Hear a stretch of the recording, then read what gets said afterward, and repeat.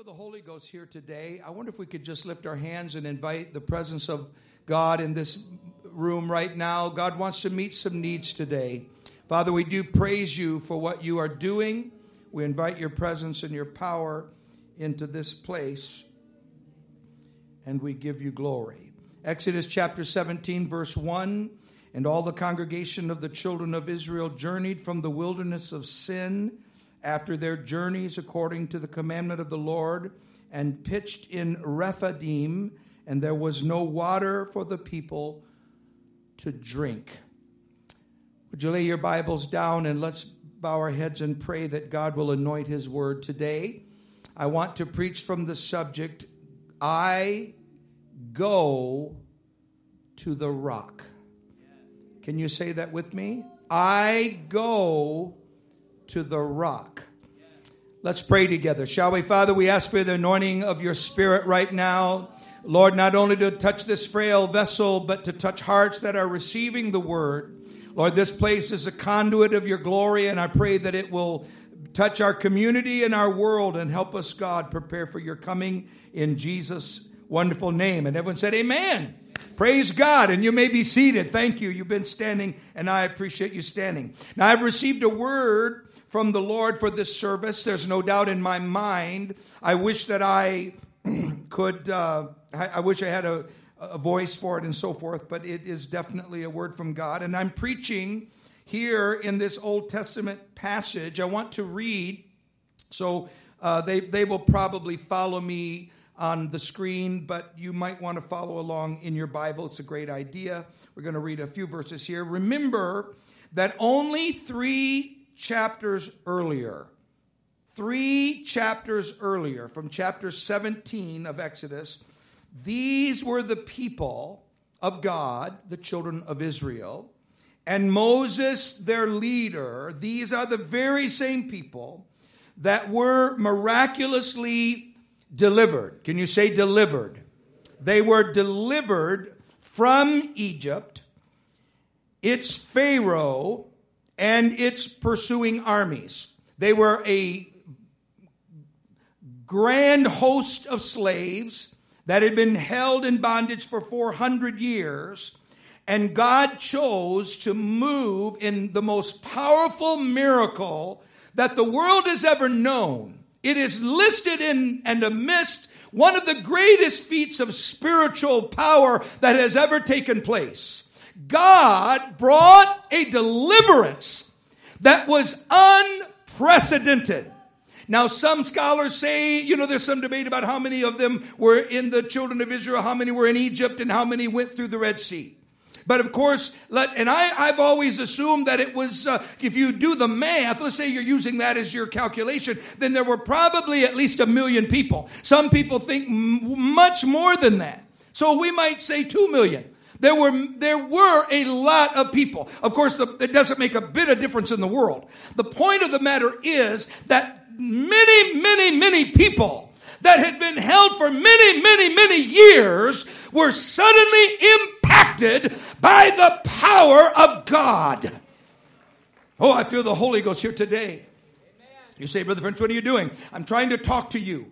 I'm trying to talk to your heart. I'm trying to show you that God is bigger than your little world and your little universe that you've put together. He's bigger than that. He's bigger than all of your doubts and fears. He's bigger than your drugs and your trouble. He's bigger than all of the pleasures of this world.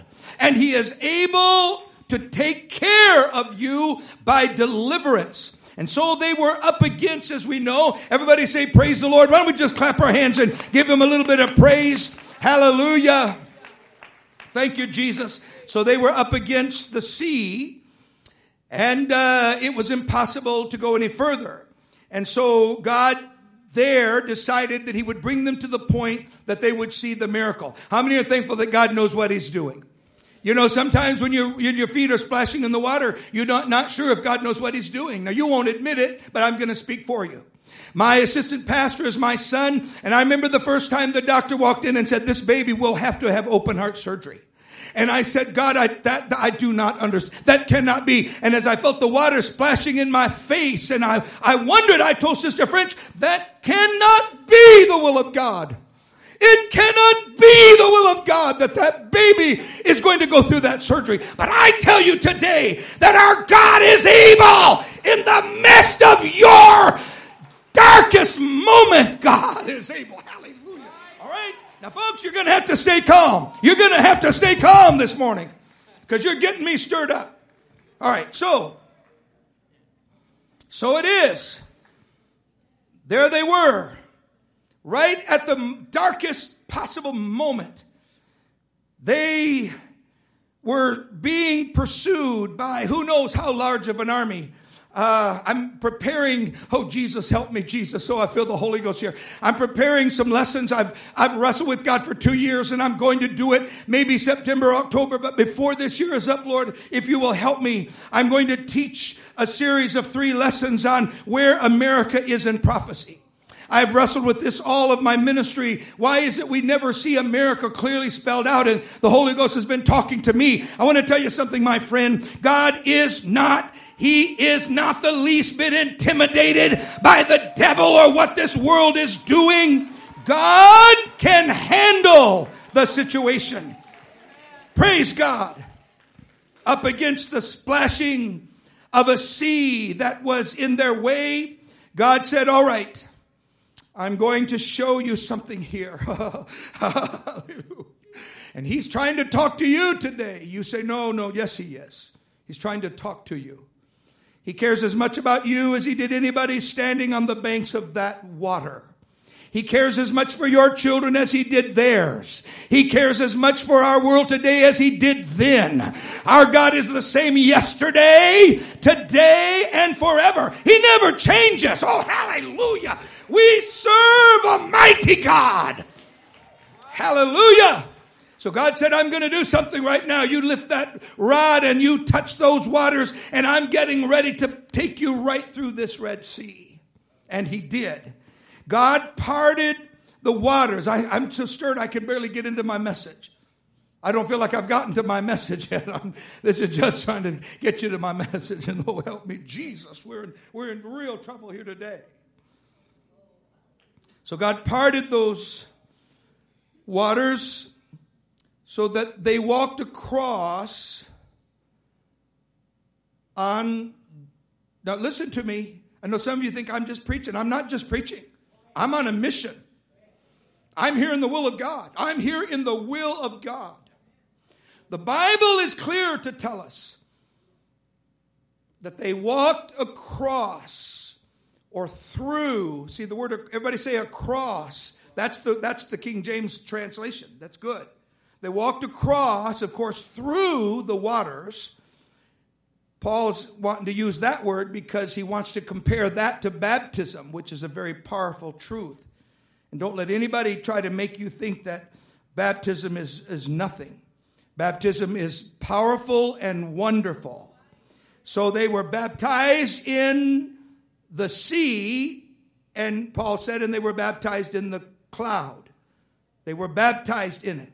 They were completely immersed in it. It's, of course, a parallel to our being baptized. So it is. Some of you may be wrestling or wondering, does it matter? Let me tell you something. We're in the last days. If you're going to stand for truth, it's going to take the power of God, and your mind has to be made up. Because the devil's going to just flop you all over the place, and you're never going to get anywhere. But when you make up your mind and you come to the place that you are trusting God, there is nothing that can stop the people of God. Hallelujah. The devil says there's nowhere to go. But I tell you today, there's a place that you can go. You can go. You can go to a God.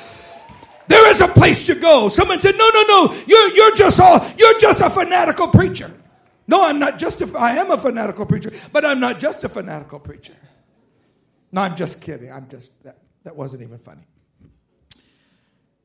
Hallelujah, Lord, I'm doing my best. I'm trying.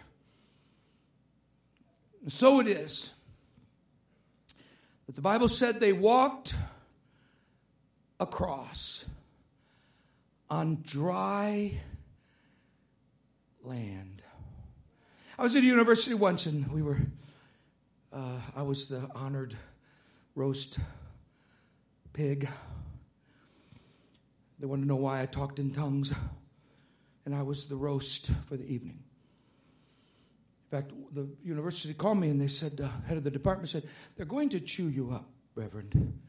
You might not want to come. I said, I've never been the guest meal, so I'm kind of looking forward to that. They were, by the way, a class of Muslims. There was only 4 non-Muslims in the class. And they wanted to make fun that I had a college degree, I taught college, I was a preacher, and that I spoke in tongues, a language I didn't know. And so I stepped into the room. It was probably, I would say 50. I don't know if I remember the exact number, maybe a little less than that. I wasn't really nervous, but I thought, well, Lord, I feel like you want to do something here. I mean, if just one person, now a girl on the front row actually later got the Holy Ghost and came to our church and went to, or no, her friends got the Holy Ghost. Yeah, a lot happened, is what I'm trying to say. But all of a sudden, in that room full of studious Muslim, I'm only saying that because I'm simply saying they were not Christian, they weren't Holy Ghost filled, and they didn't believe anything about the gospel, nor did they believe in speaking in tongues, and they actually thought that was ludicrous and ridiculous, and so they were, it was fair enough. They had a right to ask the questions. And the university was worried because they knew me, and I'd been invited there many times, that this group was going to insult me, hurt me, or whatever. They were worried about me. And I said, you don't have to worry about me. I can handle it. I'm tall, and I can do it. I'm ready for this. So I stepped in there, and I am simply trying to be honest with you. When I walked up, now the lady that's in charge, has the PhD, in charge of the entire department, got the Holy Ghost in our church. Did she not? She got the Holy Ghost in our church. We pastored in Chicago. And she disappeared. It was like right over in here of that building. Of course, it was not this big. And she was there and looked over. I was preaching, trying to be because she was, hit 3 or 4 degrees. And she came in and hello. And then we started singing. And next thing you know, she's gone. But she was under the pew. I didn't know that. She'd actually fallen out and had rolled under the pew. She was a holy roller after about 5 minutes in an apostolic church. Because that's what she came for. And that's how I ended up in this classroom. And as soon as church, I want to tell you something. You ought to be interceding for this message today. Because the Holy Ghost is trying to show us that we serve a God that is not only our deliverer, but He knows how to take care of His own. Let's clap our hands one more time. Huh? Hallelujah. He knows how to take care of His own. Thank you, Jesus. And so these were the people. That was my point. See, I got to point 1 now. The very same people that walked across that Red Sea on dry land are now thirsty. In Exodus 17, just 3 chapters later. Oh, hallelujah. And I believe that the Spirit of the Lord is speaking to us today. There is thirst all around us. Oh, yes, there is.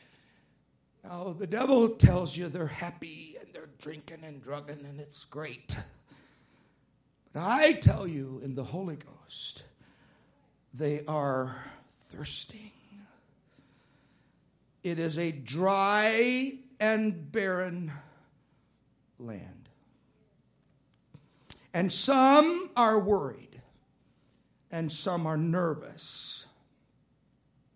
And I believe that in these 3 chapters, God is revealing to us today. Now, I mean this in a very symbolic way. I'm trying to say it honestly, but I do believe that God is revealing to us now that if He could lead them across a sea with the entire nation coming angrily against them and take them through that trouble, that's the kind of God we serve. Then He can also give us the answer for a thirsty and dying world. Oh, hallelujah! Hallelujah! Hallelujah! And that answer is indeed what I am preaching about today. The Bible said, and there was no water for the people to drink. Verse 1, wherefore the people did chide with Moses and said, verse 2, give us water that we may drink. Forgive my voice. And Moses said unto them, why chide ye with me? In other words, it's not me you should be fussing with. It's God you should be fussing with. Wherefore do you tempt the Lord? So in the hot, burning wilderness with millions of people and no waters, so it is certainly a clear, there's no doubt they had reason for fear. There's no doubt many of them had their babies in their arms. I'm trying to give them the benefit here. Surely if they thought, this mother, if she doesn't get something soon, she is going to lose her baby. This woman is going to have her first baby. You've got to get her some water. She can't survive. And so it was. People were concerned for their families and what was going to happen. But there was a deeper question. There was a deeper question that was posed by Moses, God's man. Not to take away from the reality of the difficulty of the moment. Some of you are facing things right now that seem impossible. You don't know how in the world you're going to do it. I don't know why, but church, I feel like God wants to do a miracle here today. I do, but some of us may not care, and maybe that's why it won't happen. I don't know. I'm not here to worry about it, but I'm telling you, I feel like God wants to take cancer right now and just take it out of your body. I believe God right now wants to do something that is impossible with man, but God is able. God is able. God is bigger than your cancer. He's bigger than your sickness. He's bigger than your problem. Yes, yes, yes, yes, He is. That's what He wants to do. But we can't yawn in God's face and expect the waters to part. No, sir. No, sir. You're not going to yawn your way through a miracle. No, sir. You've got to something begin to happen. And so Moses said, I know you're worried. I know. But can't you muster up the faith of the memory of just a short few moments ago? Now, of course, it was more than moments in the sense of seconds. I'm not suggesting it.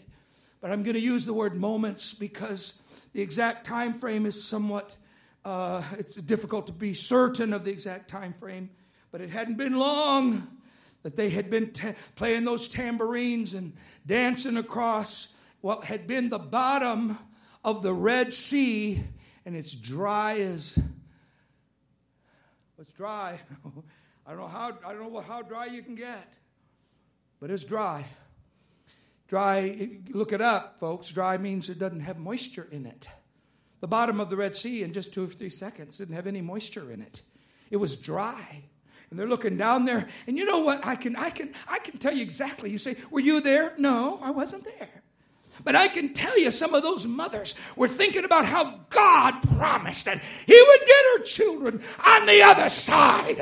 And she was looking down there and she was saying, thank you, Jesus. Thank you, Jesus. God promised it and I'm going through. She'd see that crack under her feet and know that God was answering prayer. Oh, church, I don't know if I can even preach this. Oh, hallelujah, hallelujah. Hallelujah. Thank you, Jesus. You say, Brother French, you sound like you're really serious. Well, that's good. That's real good. Because I am as serious as I have ever been. We are living just moments before the coming of Jesus Christ. This is no time for us to be murmuring at this world's problems as though they are too much for us. I don't care how desert-like and how troubling it may be. God is bigger than our problem. So Moses is saying, in my own words, why would you doubt? Why would you doubt? You have just experienced the greatest miracle. Someone said, well, I doubt that. I think there's another. Yes, there are many great miracles, but none that have any greater consequence than taking an entire body of water that separated nations and is there to this day, and saying, all you have to do is reach forth. Praise God. Why would you doubt, or why would you complain now because there is no water? Everybody said there was no water. You see, do you not see it? I hope you can see. Maybe you can't see it. There was all this water, and there they were. And God said, we'll get through that. And now how much water is there? Zero. What is God doing? He is trying to show them that He's always the place they need to run in troubled times. It doesn't matter what Pharaoh is saying. It doesn't matter what they're saying. What matters is we've got a God that's on our side. Praise God. We've got a glorious God. Praise the Lord. And the Lord said to Moses, go on before the people and take with thee of the elders of Israel and thy rod wherewith thou smotest the river. Take in thine hand and go. Verse 6, behold, last verse I'll read. I will stand before thee. I will stand before thee there. I want to preach that right there someday. I will stand before thee there upon the rock in Horeb, and thou shalt smite the rock, and there shall come water out of it, that the people may drink. And so it is, dear precious saints, that God isn't speaking. See, I criticized them, and I'm a little nervous because I'm doing what God did not do. I'm doing what Moses did. So, Lord Moses, and I'm just kind of doing what Moses did. God never one time said, how dare you not understand after what I just did for you. He didn't say that here. How many noticed that? So I read all 6 verses. He did not say, why would you doubt that I could bring water when I just took you through the water? So he doesn't speak to their weakness. And I'm talking to you today. And I want you to listen. I know I'm stirred, but I'm talking to someone today. He does not approach you in your weakness. You say, yes, but Brother French, you don't know. No, I don't. I don't know. I don't need to know all of your failings and all of your sin and all of your problems, because God already knows what it is. And He is not judging you based on your weakness. He begins a miracle that shows them where their strength lies. That's what he shows them. He took them to the water to show them he had the power. And he takes them to the desert to show them where their strength is. Your strength is in me. So you listen to me. You need to tell the devil. Okay, are y'all okay? All right. They just called 911, but we're going to make it.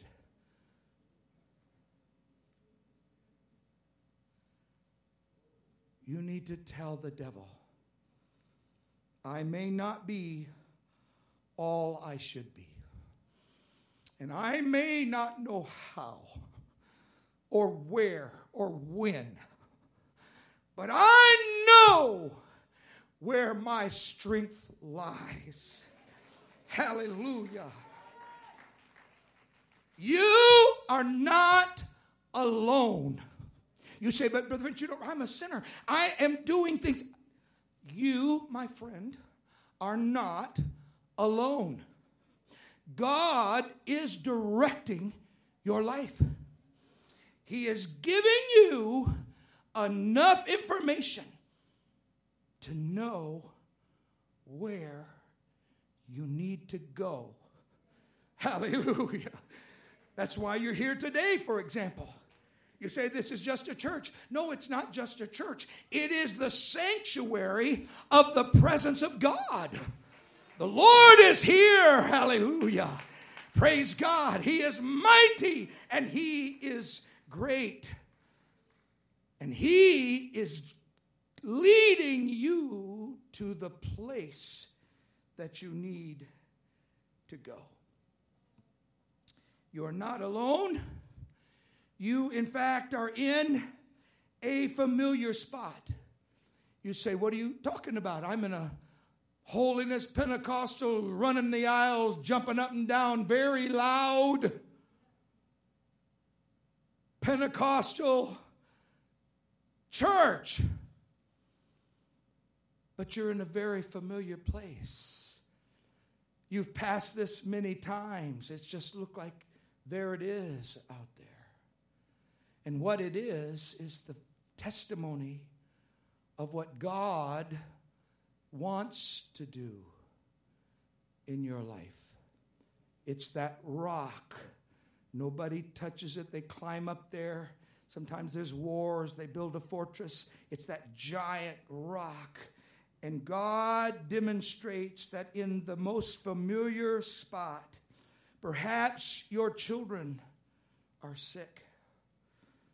I'm feeling such a spirit of prophecy, I can barely preach this sermon. Perhaps you are bound by something that has you so bound that your own loved ones can't get through to you. Perhaps you are completely consumed and you're basically feeling as though there really is no answer. But suddenly, where there has been no water, where there has been no answer, God took the situation to demonstrate to Israel that He was not only able to deliver them, but He was also their provider. Whatever your situation today, a loved one or yourself, whatever you're facing, whatever circumstance, and I am hearing you in your heart. You are going through it in your mind, and you are saying, boy, that sounds a little bit like the mess I'm in. And the Holy Ghost is trying to tell you, I am your provision. I will be there when the darkest night comes. There is a place It is the place of the familiar. You have passed it many times before, but out of the rock will suddenly come the water of the blessing of God. Now we know that in this story, the water came. It basically, I'm going to kind of make it up as I go. I actually believe this. I can't actually prove it, but it's my theory. And I've read tons of theories. So if they can have theories, I have my own theory. The water came out. They were in it. It was everywhere. It was like an oasis. Things started blooming. It was what do they call that? An oasis. Is that a word? Okay, oasis is a word. It was like a garden in the middle. Oh, hallelujah. I'm telling you today that God is calling you out of your dry, barren life to a place of glory. Thank you, Jesus. Thank you, Jesus. I say to you today, there is a place that you can go when the world is dry and unyielding. And when the enemy assumes the same old, that's just an old rock, that God is surely able. The mighty God showed Israel there was a place when the parched world of sin tries to overwhelm you and take your children, your hopes, and your futures. When the winds of sorrow and fear threaten to take your hope and bury it in the hot sands of barren despair, when there seems to be no answer anywhere in the barren landscape, I have a message for you today. You can go to the rock. You can go. Instead of doubting, you can run as fast as you can to Him who loves you, who cares for you. He wants the best for you. This preacher's telling you today that God wants you saved. He wants you delivered, and He's going to provide for you. But you've got to go to the rock of your salvation. The psalmist, like all God's children, learned from that powerful miracle that day. The Lord proved Himself right there. Water began to gush from a dry rock. It flooded their lives and everything they possessed. They would recall that day forever. And David says, I will love, O Lord, my strength. Do you have in you today this desire for this provision of God? Then listen to this preacher.